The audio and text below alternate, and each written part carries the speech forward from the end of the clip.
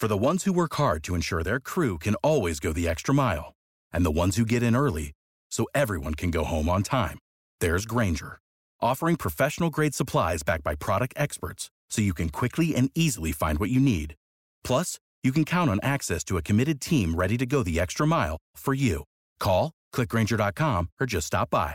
Grainger, for the ones who get it done.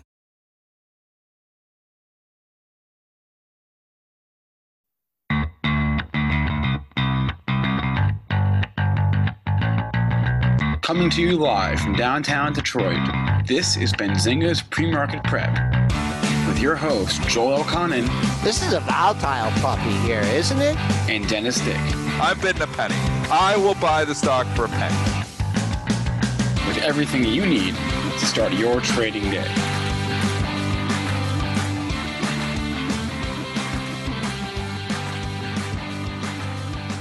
Good morning, everybody. Welcome to this Tuesday edition of Benzinga's PreMarket Prep. Spencer Israel here with Joel Elconin. Dennis Dick, I think he threw his back out or something. So he is getting that looked at. So it'll just be Joel and I in the driver's seats this morning. But we have some news on our radar. We're going to talk about some earnings, CarMax, BlackBerry, AutoZone. We have Cintas and Nike after the close today. A nice setup in U.S. Steel. Netflix, if you can believe it, is red for the year. We'll talk about that. Talk about American Express adding to their buyback and increasing their dividend. We'll take your questions from our chat, and we'll be joined by Nick Shaheen at 8:35 and potentially a surprise guest at 8:50. We will see about that. But, Joel, what's the word here in the overnight trading session? And Dennis calls me an old man. Yeah. And he makes fun of me all the time. You don't hear me like having back issues and things like that. No, Triple D, I hope you're listening in the waiting room there and you're doing good. We're green. We're green once again here, Spencer, by 10 handles at 3,007. We caught a bid late in the day yesterday, continued the 45 minutes up to 5 o'clock, continued at the 6 p.m. open, went to 12 and a quarter. Have nothing up there for you, folks. 1375 has been the high of the rebound. I'll just use an intermediate target at 3,018. That's Friday's high. As far as support goes, we're hanging mid-range on the session, so I'd like to see us hang in here. Pre-market low, 0075, but if they take us back down to the close, that close is way down at 97 even. So that's a good 10 handles away. Crude in the red by 66 cents at 57.98. I'm thinking if crude can't rally now, I don't know if it's ever going to rally here. Holding on to that support at 57.37. If not, you get into the gap area. You have gold in the red by 290 at 1528.60. Silver in the red by a little over a dime here at 1881. Bitcoin just hanging out here, down $85 at 9,720. All right, Joel, let's start with Overstock today because what a move that had yesterday. What a move. All right, we talked about the news yesterday, just down, straight down. Didn't quite get into Friday's range that we were looking at. Friday's high was 1487, the low 1452. Talking about the gap theory, folks, when the stock gaps down, if anybody out there in either chat does not understand what I'm talking about, please speak up and I'll go into it in a little bit more detail. Closed near the lows of the session, 11.19, getting a 33-cent bounce this morning. Let's see if buyers emerge at that $11 level. I will just alert you that we were under $10 here, I believe, a few months ago. Yeah, you had a few monthly lows under $10, right about the $9 area. So that's your super extra major support. $2 away from it. I don't think we'll hit it today. They just flushed everyone out, though. I mean, it was bad news, but you know what? It's always interesting to see just how much buying or selling pressure starts at the open, right? Because it was down big in the pre-market, and you're not quite sure are they gonna hit it, are they gonna lift it once the real money comes in, and they crushed it. Well, think about it. Think about everyone there's a lot of people caught long this thing, right? We traded up to 29.75 on September 13th, right? And here you are at at the time we were opening at 14. So you have two factors going in. One, anybody that's long is like choking. Okay. Secondly, you get these ARBs or not the ARBs, but the high frequency traders going, right? And they know people are long and they are sniffing out big sell orders. And they could care less, Spencer, that you're long at $25. They're just going to pepper that thing until they exhaust the sellers. And it looks like there were sellers all day here. So there's two factors. One, longs thrown in the towel. Second, aggressive short sellers out there. And yes, in this great bull market, there still are people out there making money on the short side. And I just saw that they filed for a mixed shelf offering. Oh, so. Really? You got to be kidding me. People are stuck. You just said it yourself. Oh, man. Oh, gosh. That's crazy. There, I don't know. No size or terms disclosed that I've seen.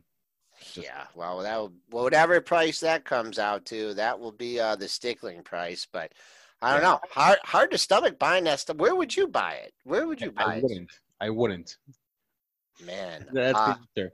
I've never even been to Overstock.com. Have you? It's an e-commerce site. I've never even been there. Are they furniture or is that Wayfair? It's like, as I understand it, it's like Amazon, but not as good. Yeah, you know what? I'm gonna go there right now for the first time. Okay, let's do it. Can you pull it up on the screen? It's furniture. It's furniture and apparel, jewelry. They've got outdoor stuff. I'm just looking on my laptop. I remember talking with Kolb about this one about a year ago. Maybe a year ago, and I remember he traded it short, and I wish he never would have covered. I think he eventually covered here, but I don't know. I was probably short at 50, 60, 70, and 80 on the way up too. So it's not really a big deal when you make a call when it goes 80, 70, 60, 50, 40, 30, 20, and down to 10.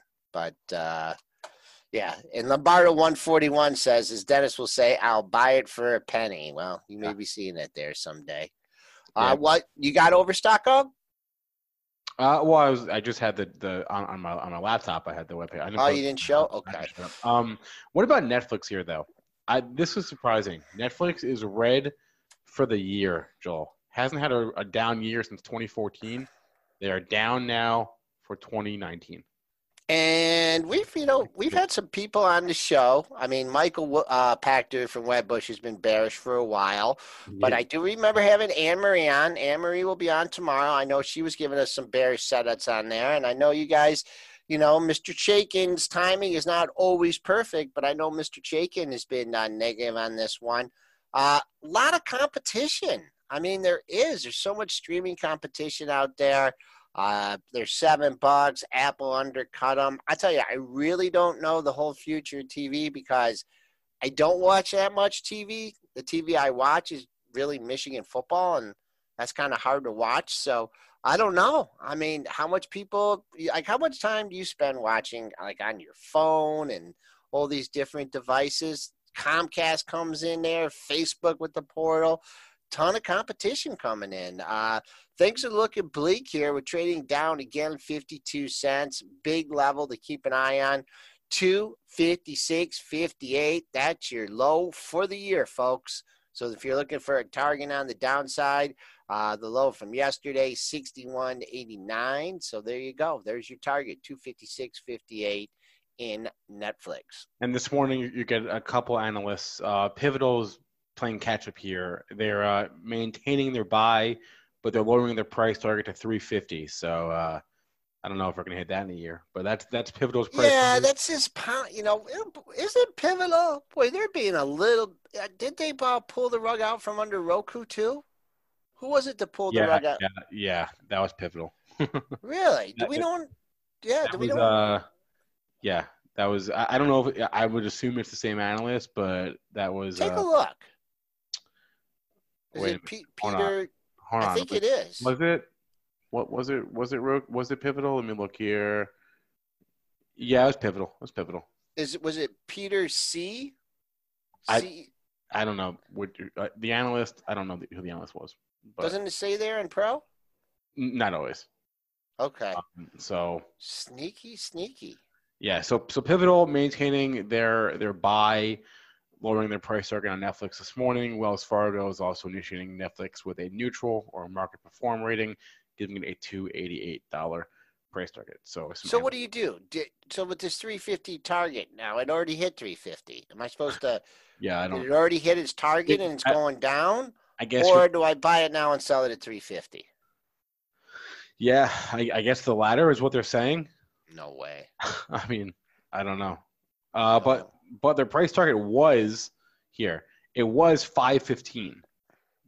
Yeah, just to show you how out of whack the price target was with reality. So maybe don't follow the Pivotal analyst for their Netflix calls. Sure. But we have a couple of earnings I want to get to, and I want to start with BlackBerry here. It is on the top of my loser board this morning. BB Q2 EPS 0 cents. That actually beat by a penny. They're supposed to lose 1 cent per share.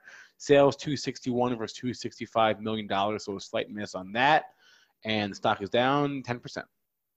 Is the U.S. government still using BlackBerry? Remember, they were during the. I don't know, but I remember that was like that's one of the surviving narratives of 9/11 is that on 9/11 all the networks went down, but BlackBerry's network stayed up, and that's how the government officials were able to talk to each other because of BlackBerry. Really? That's a good story. Well, not a good story, but well, they got whacked. I mean, they took it straight down. Sellers just came in, took it all the way down. Your panic low comes in at 640. You got a little bit of a rebound to $7. I'm looking at this 640 area. Spencer, let's go to the dailies here. And I guess the low of the move was made in September at we have some other lows here in August. Let me go to the monthly and give you a good level here. 657 was your low in December. You got near that area. Pretty big move here. So you're a little bit off it. I don't know, 650 to 660 as support here to possibly cover short. Not looking quite yet to go long yet in the issue. That monthly chart is crazy. Is that crazy? Don't you remember? Do you remember BlackBerry? I remember it seemed like one day everybody owned a BlackBerry, and then the very next day nobody had a BlackBerry. Do you remember that? Do you get I that? had one. Did you ever have one? No, I didn't. But I feel like maybe once the iPhone came out, I don't know. But because it was around that time, 08, 09. Also, the recession didn't help. But, yeah, everyone I knew had a BlackBerry one day. And then next thing I know, nobody had BlackBerries. It was crazy. You know, I had a BlackBerry, and then I got an iPhone. I think I told this, and I just couldn't figure it out, and no one else in my family have it, so I returned it, and I got the BlackBerry. I kept it for another couple years, and then my girls got the iPhone, and I'm like, so after they got it, they taught me how to use it and stuff. So I'm probably the only person that returned an Apple iPhone for a BlackBerry. You might be. You just might be. Don't know what to say to shareholders of this stock. I mean, it's been in a world of hurt. All right, CarMax here, KMX, Q2 EPS $1.40 versus $1.33 estimate, sales 5.2 versus $5.06 billion. So beat on the top line and beat on the bottom line for CarMax in the second quarter.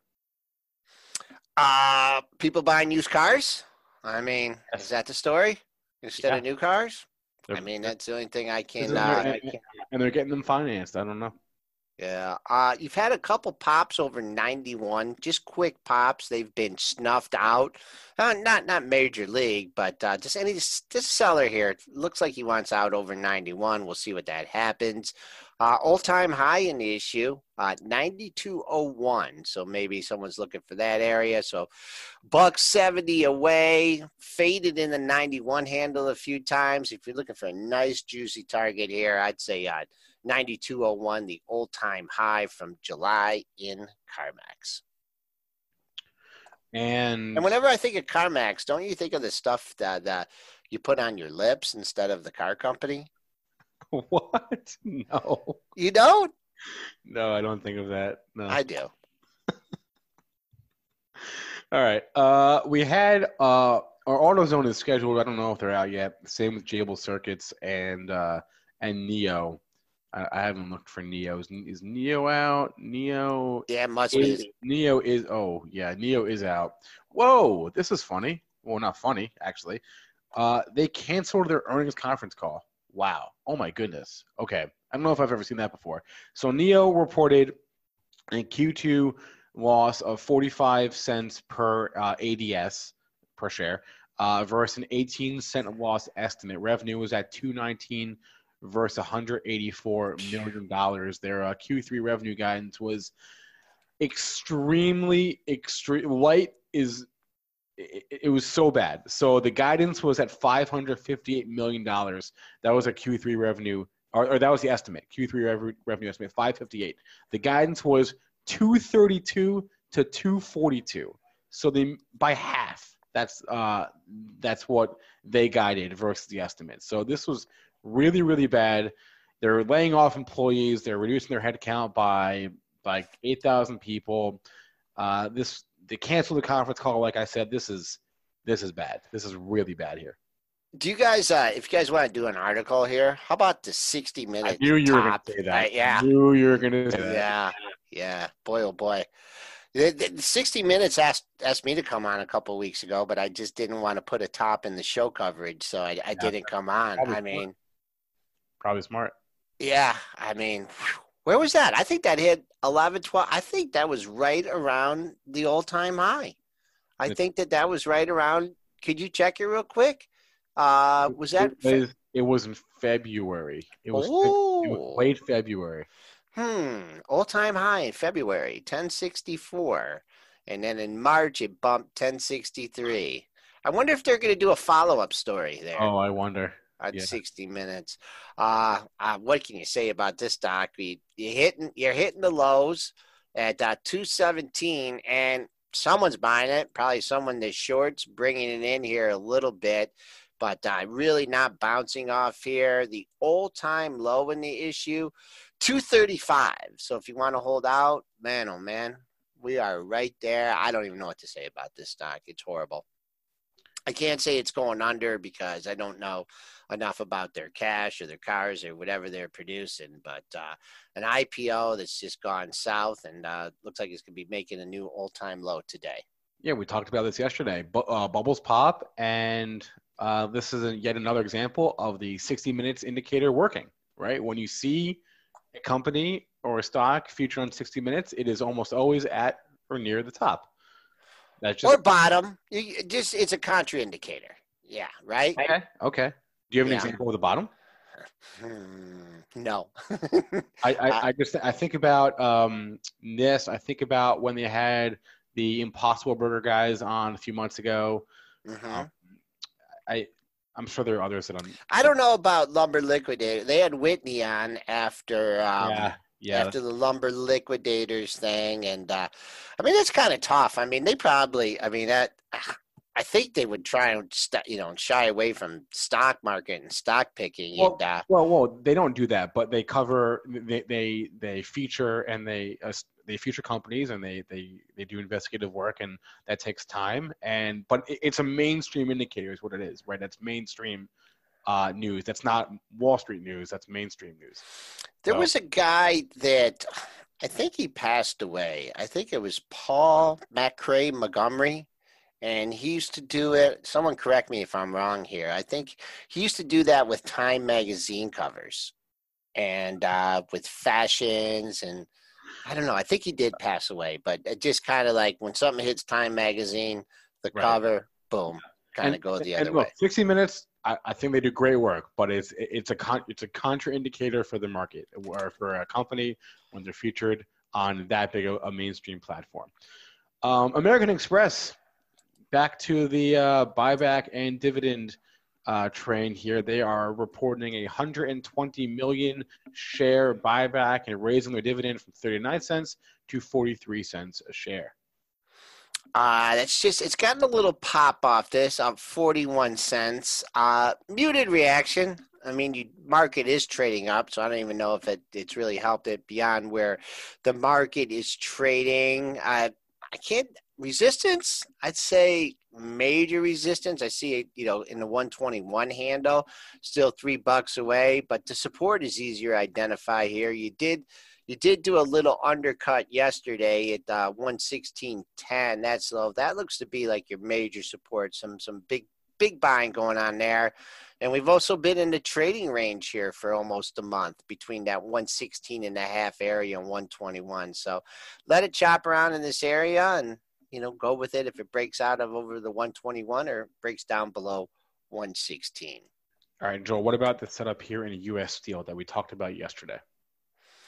Well, Dennis called it a little bit late to the party. I wasn't paying attention to it. I mean, I looked at the 6 out of the last 7 analyst moves in U.S. Steel has been downgrades.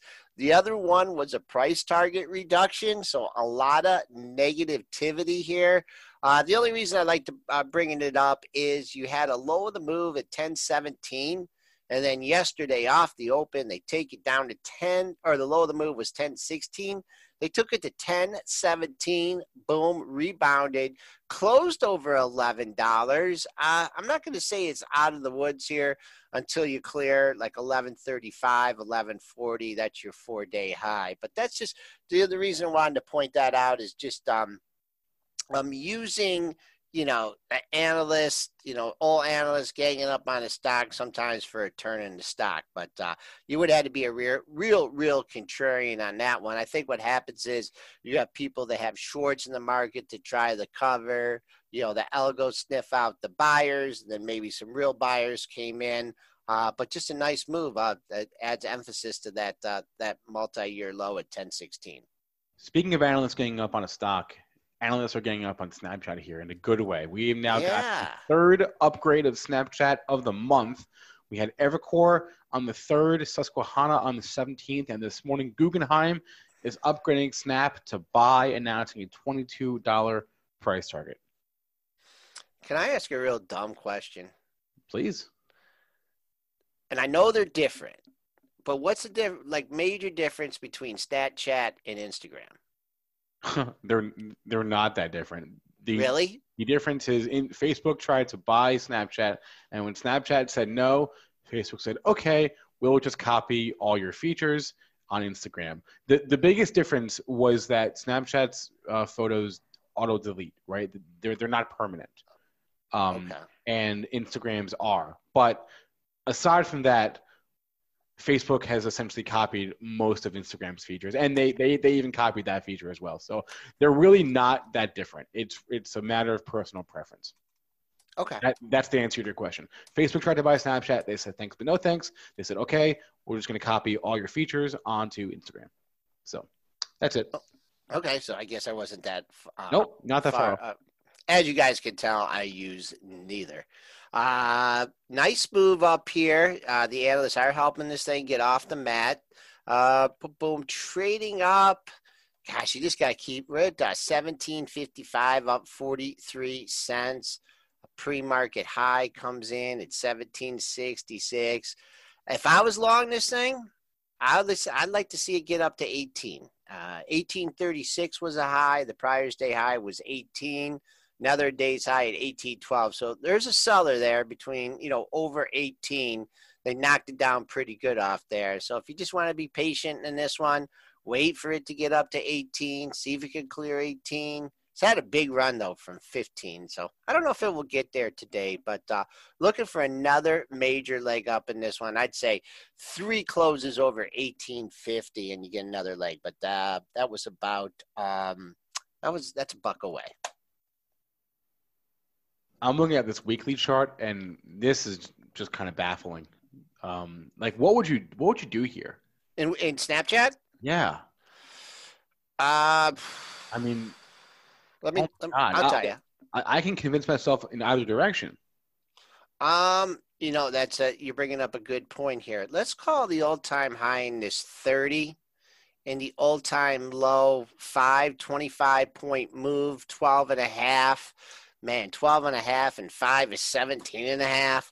You're right here right now. I mean, just because the market's giving me 18 as a number, for me to prove that this is another leg up in this stock, I'd wait 3, 4, 5 days to see if it's trading at 18 and a quarter. And then it will say, okay, it's cleared the 50% retracement, and we're going higher. But man, oh man, it just, you had the huge decline off the IPO. You're getting back to mid-range.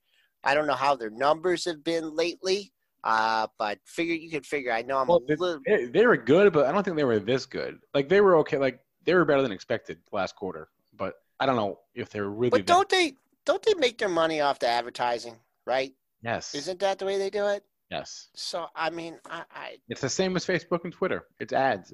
So they all want to fight for that and the ad revenue and the returns on that. I have no idea where all that stuff is going. And I'm a really poor example because I'm not on Snapchat or Instagram. So if they can increase their ad revenue, if they have an edge in that category, then it's going to continue to go higher. If they don't have an edge in the in the ad portal, that's, then it will sink back down. But never took advertising when I was in college. All right. We just got Jabil Circuit's earnings, or Jabil. I'm going to call it Jabil Circuit. Jabil's earnings report a couple minutes ago here. Q4 EPS on JBL, 88 cents versus 86 cents. Sales missed slightly, 6.57 versus $6.61 billion. So a mixed Q4 report, EPS beat, sales miss, and the full year EPS guidance was in line. The full year sales guidance was also in line, and they're doing a $600 million buyback. Someone got real excited, took it up to 32.65. Someone got really unhinged and took it down to 30 even. So your early crazy price discovery is in. We are in the green as we speak right now by 45 cents. And I'll just give you 32, 33, 32.40. That were the highs of the move on 9/11 and 9/12. Let's see what the close was on those days. 31 high close for the move is 32.36, trading at $32 right now. So right there, give yourself a little bit more room here. Let it get through 32.50, dime above those highs, and then another leg up higher here. And longer term, who liked this stock? Do you remember who was on the show to like this stock? I have no. It might have been Sean. But that would have been my guess. But he likes a lot of stocks. Yeah. But also, Spencer, just go to the monthly here because going back to 2006 here before the financial crisis, you had a high of 31.26 here, and I mean, if you want to be like a bullish monthly trader here, it looks like another leg here, a breakout to the upside in Jabil Circuit. All right. There were a couple of ratings I wanted to get to, and then if we have time, I want to do some chat questions because we do have two guests. We have Nick at 8:35, and then we're going to be joined at 8:50 by Nate Tobick from CompleteBankData.com to talk about the Fed's repo madness here. So a few more minutes, and I want to get through these ratings and then get to some stuff before Nick. So we have Wynn getting a big upgrade this morning from Goldman Sachs to buy. Wynn Resorts. We have not talked about this as much as we used to, I feel like. Goldman Sachs. Well, you don't want to be standing in front of Goldman Sachs here. I wouldn't. Boom. Trading up in the pre-market here, up $3.59, right at the highs of the pre-market session, 111.89. You're going to probably have some shorts scrambling on this one because you hit 120. And then all of a sudden you're back at 108. You're looking for the lows of the move here. Let's see if we got any daily highs here. If you're just a medium range trader, you're looking for some targets here, not looking for the home run.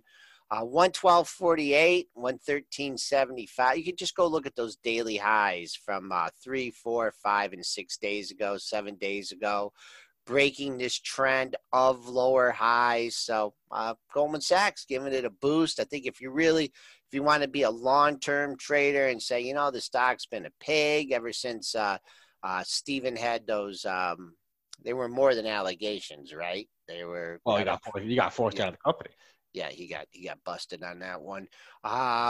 120 is your major area long-term in this one to hurdle to get back and working some of those red bars back from August. Boy, this stock is volatile, but look at your short-term targets, 1248, 1375. All right. Zscaler also had an upgrade this morning. ZS Berenberg upgrading them to buy.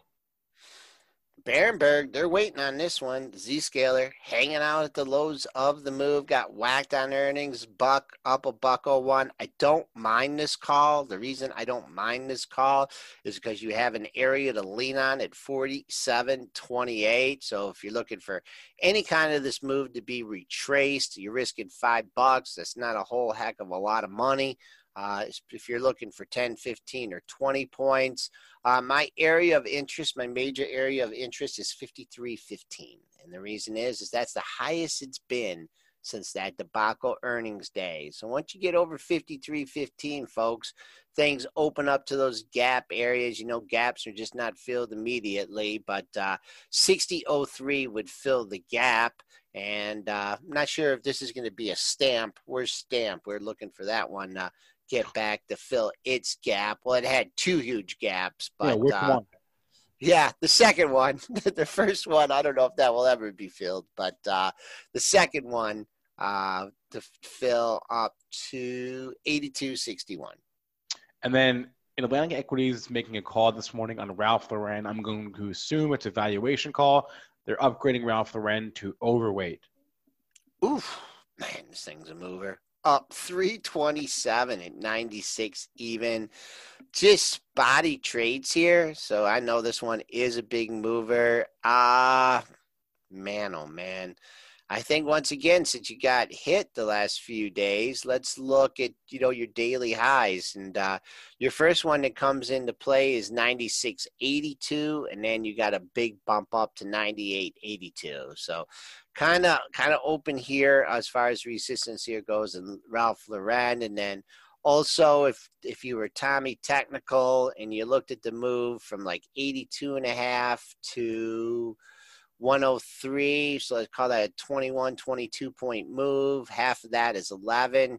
You took about half back if you were the 50% retracement trader that we all want you to be. You would have been looking at this in this area and then getting a nice pop from Atlantic Equities. JP Morgan downgrading Brinker International, EAT to neutral. Man, these restaurant stocks, whew, man, if they, yeah, man, oh man.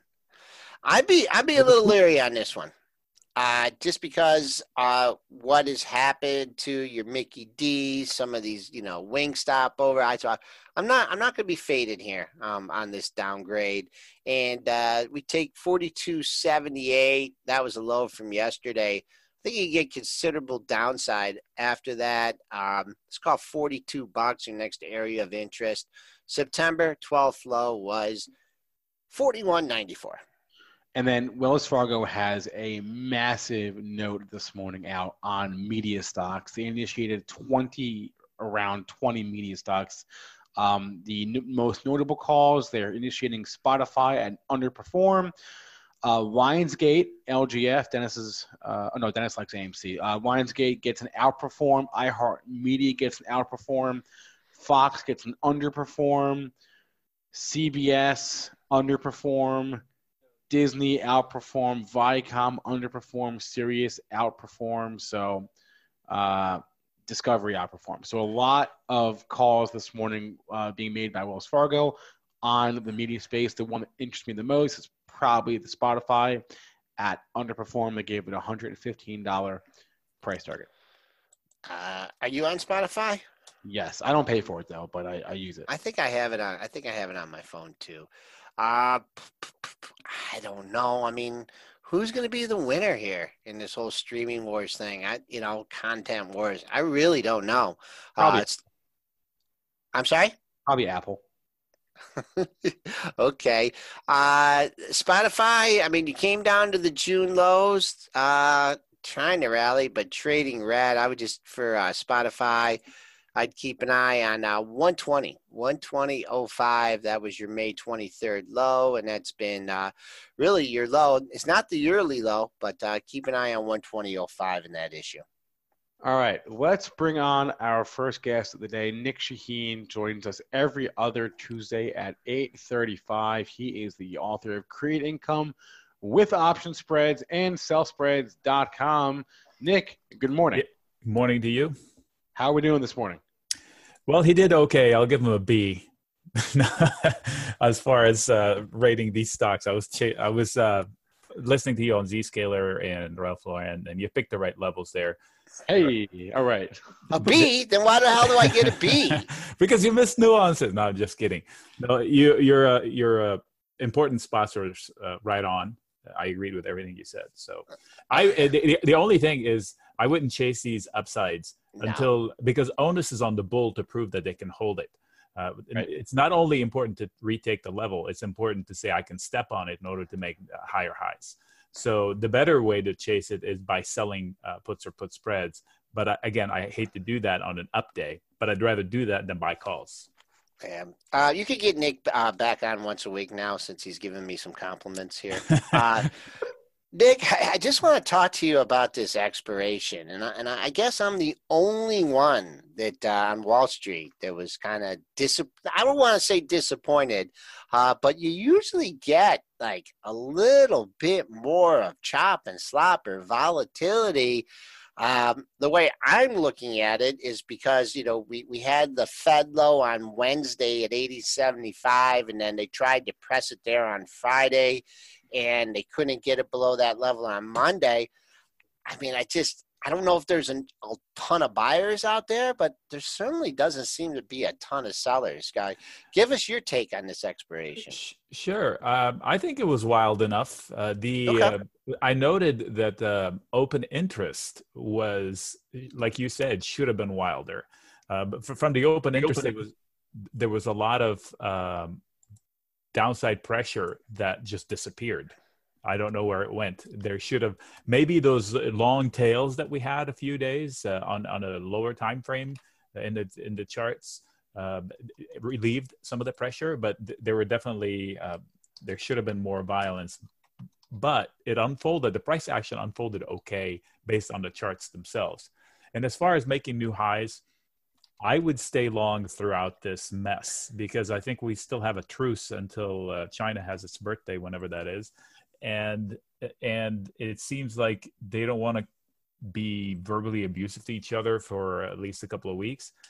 And like you said, if there are no sellers, if we burst through, I think it will be violent. And the 3100s will come a lot quicker than people think. I mean, they're thinking, oh my gosh, you're saying 3100 and 3200. It's just a hair above where we are right now. And the absence of sellers makes it easier to leap because the emotions will get out of the way, the machines will take over, and then the stops will hit, and then all hell will break loose upwards. So I'm holding longs. I sold some puts, and I booked some profits. I'm short a few things that are going wrong, like bonds that were going against me this morning. So there are some things that are not working perfectly, but I think the charts want higher than lower. So would the chart, would the market lead itself higher, or would it take an actual meaningful catalyst? I don't think it will take a catalyst, but a catalyst will definitely make it instantaneous. But if we could, like the overnight burst, if we can bounce off the 305-ish, 04, 08 area has been pivotal for a while. I keep seeing it in front of me. And then if we can use it as footing and go above 12, and then that will get us to the 20s. And if we can set a new high, I think there's still a lot of stops. There are too many people that are comfortable short. I hear it in the media. Everybody's so confident that things are going to break down, just like they were confident that Trump wasn't going to get elected. It's almost like the same feeling because he's going to mess things up so badly. And what if he doesn't? What if nothing happens? How can you deny the P&Ls that are unfolding now? So I think once you hit some stops out there, it'll just be buying begets buying. Forget what the fundamentals are. Forget where we should be. I think the easier move is up than down. Okay, so that's broad market. What about individual sectors here? What's on your radar? Well, this week is Micron. So Right. The semiconductor is probably on my radar. I was long AMD by selling puts at 26. I collected over $1.10, I think, for it. Now it's down to 75 cents. I could get out of this just in case. But if it dips in sympathy to Micron, because Micron has run so far, I would probably resell that same put. And it was November. But that means I want to buy it at 26. So if AMD falls below 26, I have to buy it there. And that's Micron is what day? Is that tomorrow? Thursday. So Friday morning will probably be the day they trade that. Okay. Other earnings plays that you're making this week? There aren't that many. I mean, we have Nike today. So. Yeah, well, Nike would be one, but I'm not trading it. It's above my pay grade to know what they're going to say, but they seem to be oblivious to what's going on in China in a good way. I'm not being sarcastic about it. It just seems like they are strong enough to say, you know what, we don't care. So we're still our shoes are still selling pretty well, and they're managing whatever effects that China has on them. So the chart has been very active for Nike, and it's kind of in a tight bunch after a long rally. So if you want to be an ABC move up, I guess you would expect that Nike could be a lot higher a week from now. So, but again, this is a binary event and on earnings. So I'd hate to just buy and hope. So if I'm long Nike, I'll probably stay long it. 86 is important to hold. The buyers are in charge as long as they're above that. And then above 89.30 is just open air to, 92, 95. While we're on the industry, let's just talk about Dick's here. A question from Rob Hood in the chat. How do you approach this chart right now in DK? It's the only gig in town in my neighborhood. And I just don't know how they could fail, except that they could fail. So it's too high for me to chase it here. Dick's has to prove itself around 39 and above. So 39, there was a doji a few days ago. I wonder why on the 13th. That was Friday, right? No, Friday the 13th. Yeah, 2 Fridays ago. 2 weeks ago. Yeah, so I wonder why. And then I look left and I kind of know why, because it's been the failure from last November, the failure from February and April. And it's not exactly the same point, but it's the same area.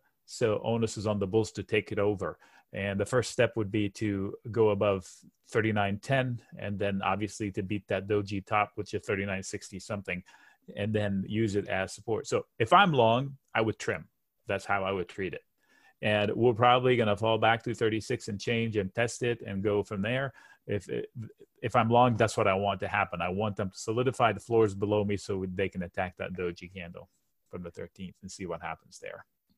Another question from the chat. What about Walmart here? Sitting here at all-time highs. Yeah, too expensive for me. I shop there, and I'm amazed at how they make their numbers. Half my shelves are empty. You can't get any help. I don't know what the hell they're talking about, them investing in people. They're investing in people by firing all the rest of them. You can't get help. The shelves are empty, but the price is great. If you want something and it's at Walmart, you're not going to find it cheaper anywhere else. So I don't want to go along it here just because it just looks too extended. But if the market's rallied, it's going to go with them.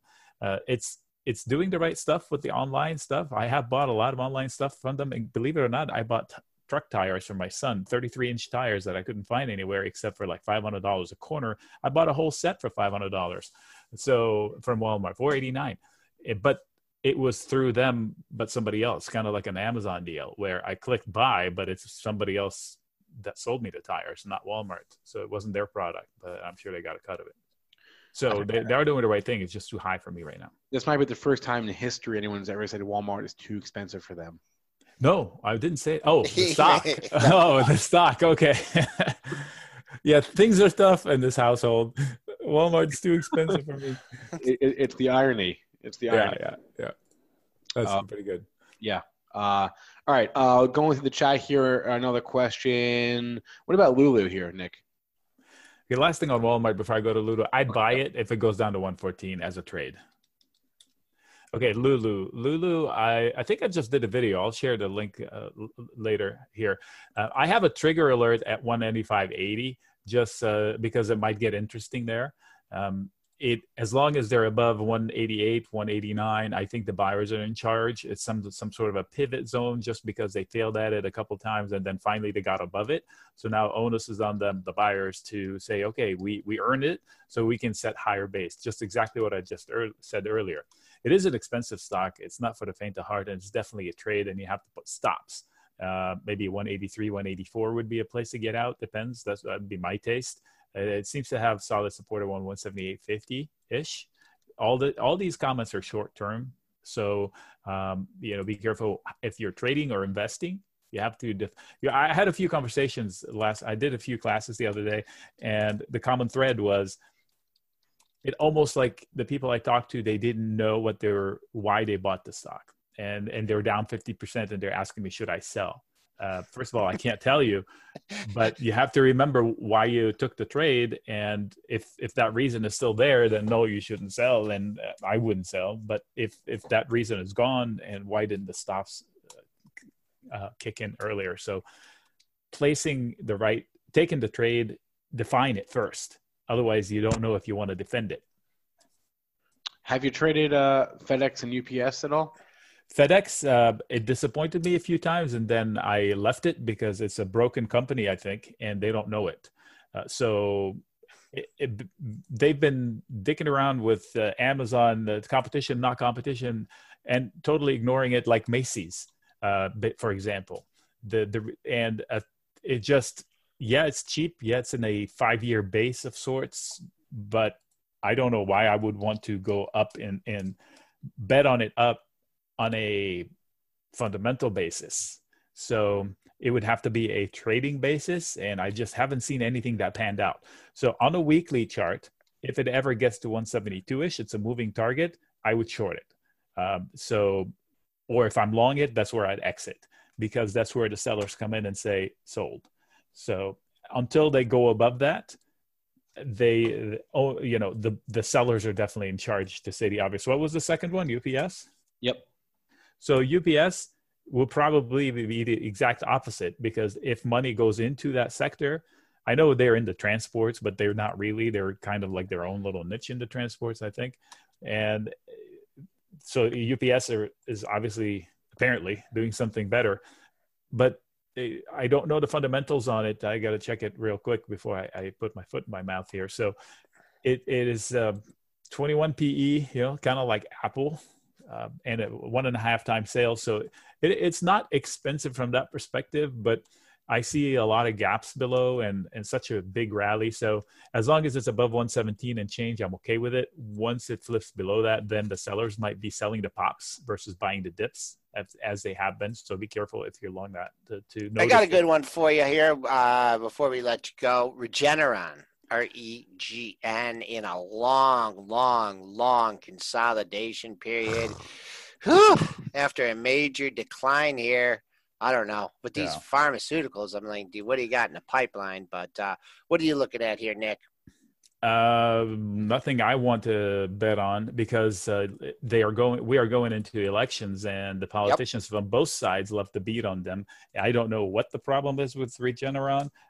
Here's a monthly chart. I needed to go to a monthly chart to see what's below, and I have no idea. So something sticks out at 205 for some reason area. There were 2 big monthly candles. Make sure that these reasons that cause those candles are not gone. All the way on the left on the chart, and it's just barely coming back into the monthly value area, so there's plenty of froth to come out of it depending on what the news is. So I have no idea where. I wouldn't catch this falling knife, let's put it that way. Just one more comment. Nick and I have our different methods of technical analysis, but he mentioned at the top of the show how we come up with some similar numbers, and he mentioned that 3008 area, and I was keen on that from last week, because there was a period during an expiration where you had 4 out of 5 closes at either at 3008 or 3008.50. So intermediate number, totally agree with that one, Nick. We're leaking now. I'm not sure what the reason is, but that's a good number, Nick. It's not a high, it's not a low, but it's an area of multiple closes. Cool. All right, Nick Shaheen is the author of Create Income with Option Spreads. Joins us every other Tuesday. Nick, thanks for the time and the charts. Talk to you in a couple of weeks. All right. Looking forward to it. All right. 8:49 here, Joel, before we bring on Nate Topic. What's going on? Why are we leaking over there? You know? No, I've been looking, and I don't see any tweets. I don't see any A little bit of a bond rally. I'm not sure. I mean, they fluffed it up off the open. So now at mid-range did not hold here. 0075 is your pre-market low. I mean, I might try and hold out for the close. I don't think we're really going to get much negative action here unless we get a tweet or something. But 97 even. Your close, but just kind of a slow drift lower. I don't know. We don't have Triple D today if there's selling balances or not, but we got another guest coming on today. Yeah, all right. I'm going to bring him on. Nate Topic, as I mentioned, he is the author. Oh, he runs CompleteBankData.com, author of the Bank Investor's Handbook, and we're bringing Nate on to talk about this repo madness here. So I didn't think this was going to last as long as it has, but what do I know? Apparently, this the lack of overnight liquidity in the repo market is sustained, and the Fed has now had to pump. I don't even know the number. I think it's over $100 billion of money into the overnight repo market. So, Nate, good morning. Can you first of all, is my the description of what's going on accurate? Yeah. So kind of what to bring everyone up to speed. Basically, what's happened here is. Back in the crisis, we had this situation where there just wasn't enough liquidity in the market for these overnight repos. So what an overnight repo is let's say you're a broker, you're doing a bunch of stuff on margin, you're doing trades, and there's an imbalance at the end of the day. So they ended up with more securities or less securities, and so they obviously you need someone to balance that out. So they get an overnight loan. Then their clients go on trading the next day. And this isn't just individual traders. This is banks, investment banks. This is really anyone, kind of the money flows. So you've got these overnight loans. And what happened was back in the crisis, that whole market froze up. And the Fed said, that's fine. We'll just kind of nurse it along. So they had been nursing it along for 10 years and kind of pulled away. And the way they nursed it along was they were kind of injecting liquidity into the system, and there's a bunch of excess bank reserves. And so a bank was willing to make an overnight loan because they had extra money. They could pick up a little cash. These overnight loans, it's like a 2% interest rate, and on a one day. So it's not much, but it's kind of a way to put some extra money to work. So what ended up happening was, we had earlier this month, the overnight rates went, I think the median rate was something like 5%. There was some. I saw as high as 10. So the median was 5, and it went all the way up to 10 on some trades, which basically said that banks were not interested. I mean, I guess there's two things. So the narrative we heard was that it was just an imbalance thing due to taxes. It was a one-time thing. But, there's two sides of the trade. So one is people are posting collateral, and was the collateral good enough? And the second is, did banks have enough excess money that they're willing to make these trades for that collateral? Well, the answer was clearly no, because that's why rates shot up. And that tax imbalance thing, seeing how the Fed has stepped in and said, we're going to keep doing this for the next month, that's definitely not true. And then even beyond that, they came out with an announcement that said that they're now going to be doing 14-day repos. So instead of just an overnight where we're posting collateral for just one night on something, there's apparently, assets out there that no one wants to lend on for 14 days. So you have to say, I don't know what's being posted, but there are banks who are looking at this stuff and saying, I'm not sure if I'm going to get my money back in 2 weeks. And, it's a cause for concern. It's kind of Nate, I got to hop in here.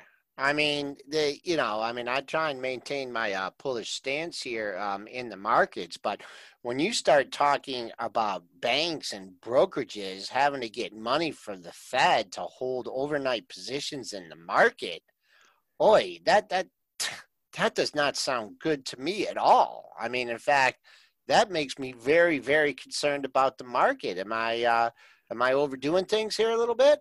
No, I don't think so at all. And we don't have the visibility into what these positions are that no one wants to touch. But there's something floating out there that is, it's not the subprime mortgages, but there's something equally as toxic that no one wants to put a finger on. And yeah, it's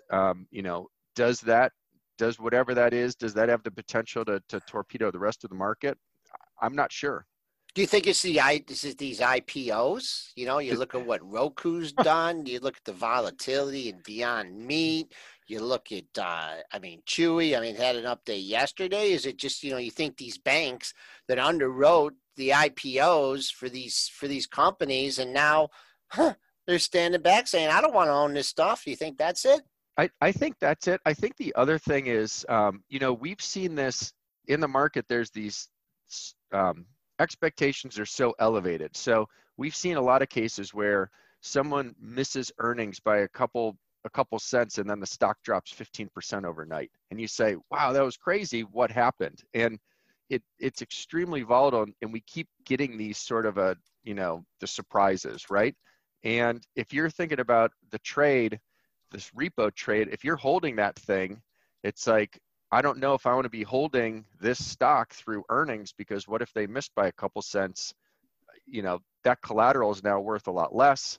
And, then it all trickles through. So I think that's part of it. I agree. The IPOs, there is a lot of junk that is being pushed into the market, and the brokers backing these things don't seem to have a ton of confidence. They're just kind of pushing it forward, hoping it it's like, they're pushing leaky boats into the ocean, hoping that they float far enough away and no one sees who pushed it in. There's a lot of factors. And could it just be a dollar shortage? And I think that's what people are hoping. I think the reality is, we've kind of been on this slow drip from the Fed for 10 years, and they finally turned the drip off back in August. And I think we're realizing that maybe things were never quite as healthy as we thought they were, because we had this baseline, they were just pumping money in. And I think that's what's going to happen is, so the Fed is going to go back to, they're just going to keep pouring money in. They're going to, push up bank reserves and try to get things working back to normal. And that could be it. This could just be some sort of a strange bump in the road. Will it come back and bite us at some later date? It might, but it could be years before someone looks back and says this was sort of a warning sign.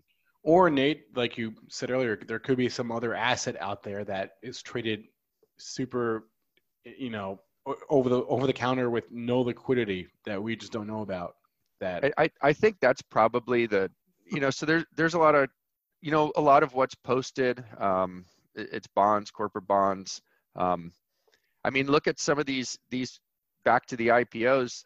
There's a lot of these companies that have done some strange bond financing transactions. You look at WeWork, and a structurally unprofitable company took out a bunch of debt, and now they're going to try and raise equity to float themselves. Who would hold that debt? That's terrible. Yeah. And full disclosure, I just rewatched Margin Call over the weekend, so I've got that on my mind. But Nate, someone in our chat is asking about the difference between the LIBOR rate and the SOFR rate, if you can enlighten us all. I'm familiar with it, but I just am not. That's not in my wheelhouse to speak authoritatively on it. Yeah, the idea is with the LIBOR, it was a bunch of banks. They kind of, based on what they were seeing, they all pooled their information and set these rates overnight. And I know the system was gamed, and banks gamed it to their advantage. And so we're trying to move to something else. But that's kind of the high level. Okay. Hey, Nate, before we let you go, you were on a few months ago, and you had one stock. I can't remember what it was, but you were a little bit worried about it. You were talking about it on the short side. Do you remember what that was? I I don't remember specifically. It might have been my my favorite punching bag, Bank OZK. That would have been my guess. The Bank of the Ozarks. Yeah. Yeah. So let's see. Over the past 6 months, I mean, back in May we were at 34. Now we're at 27. I think the short story on this is great. There was just another article on it was it may be Bloomberg, where they talked about why the head of their commercial lending abruptly quit, and it turned out that the CEO was strong arming him to try and overcompensation, and this head of lending was driving returns. Right. Okay. And the CEO is like, I don't think you should get paid as much. Of course, he's lining his pockets all the way to the bank, pun intended there. But the reality is this thing is, they're a couple banana peels away from a full fall. And I mean, as a trade, this has been great. If you look, so I'll buy puts on this when it starts to get above 30 again. And you could see pretty reliably, it'll take a $5 or so a share dip pretty often, and you could just keep recycling that. Especially once the market starts to get volatile, that's a really reliable trade. One more one for you, and this is a toughie. Let's say Donald Trump called you up today and said that he wants to replace you, take Jerome Powell out of there and put you in there. And he wants to know what you think about the direction of interest rates. Should we continuing to lower rates and follow the path of Europe, or what would you take the job, and what would you do with interest rates? There's no way I'd take the job. But I think the thing with interest rates is I think we're kind of walking down a dangerous line, in the sense that the lower we go when times are good and the market's at all times high, we don't have much margin when something goes wrong. And, in the past, we've been able to bail ourselves out by lowering rates. And if we just keep driving these things towards zero, there isn't going to be much room to lower them. And, I think what's going to happen. So, I mean, looking ahead, I see we've got Trump, who is willing to step on the gas as fast and do whatever it takes to keep the markets aloft. And, on the other side for the election, Bernie Sanders and Elizabeth Warren kind of have this, take a dagger to the banks thing. So if one of them does win, there's no bailout. And, there could be a scenario where we've driven rates to zero, one of them wins, we eventually have a crash, and no one's coming in to save the day. And, that would be catastrophic. Same could be said if Trump just keeps flooring it for years, and that isn't healthy either. So I think there's a natural level for interest rates. It's probably higher than where it is now. I know what I'm seeing is, a lot of in terms of credit, there's a lot of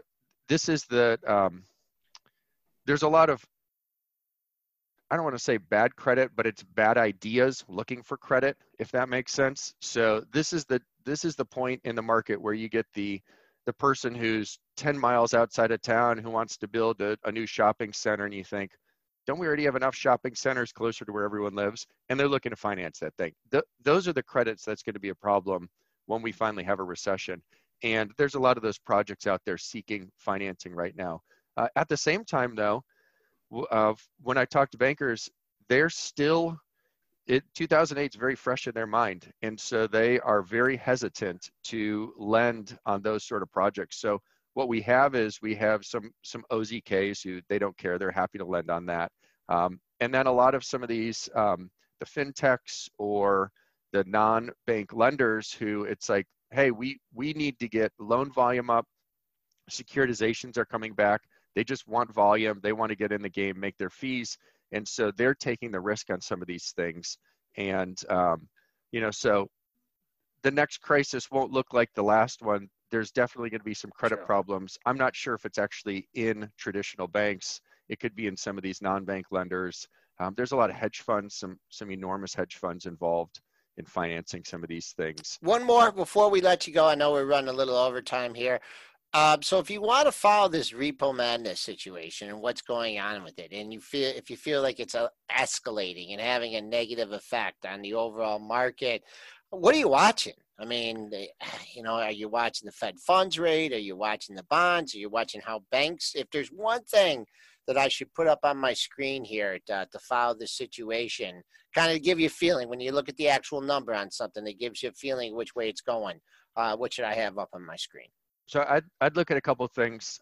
Fed funds rate, look at the overnight rate, and then here's another. And then the true effect of this is look at the Federal Home Loan Bank, their benchmark rate. So in most cases, that's the rate that a bank is pegging themselves to when they lend, and the Federal Home Loan Bank is then obviously pegging themselves to the cost of their money.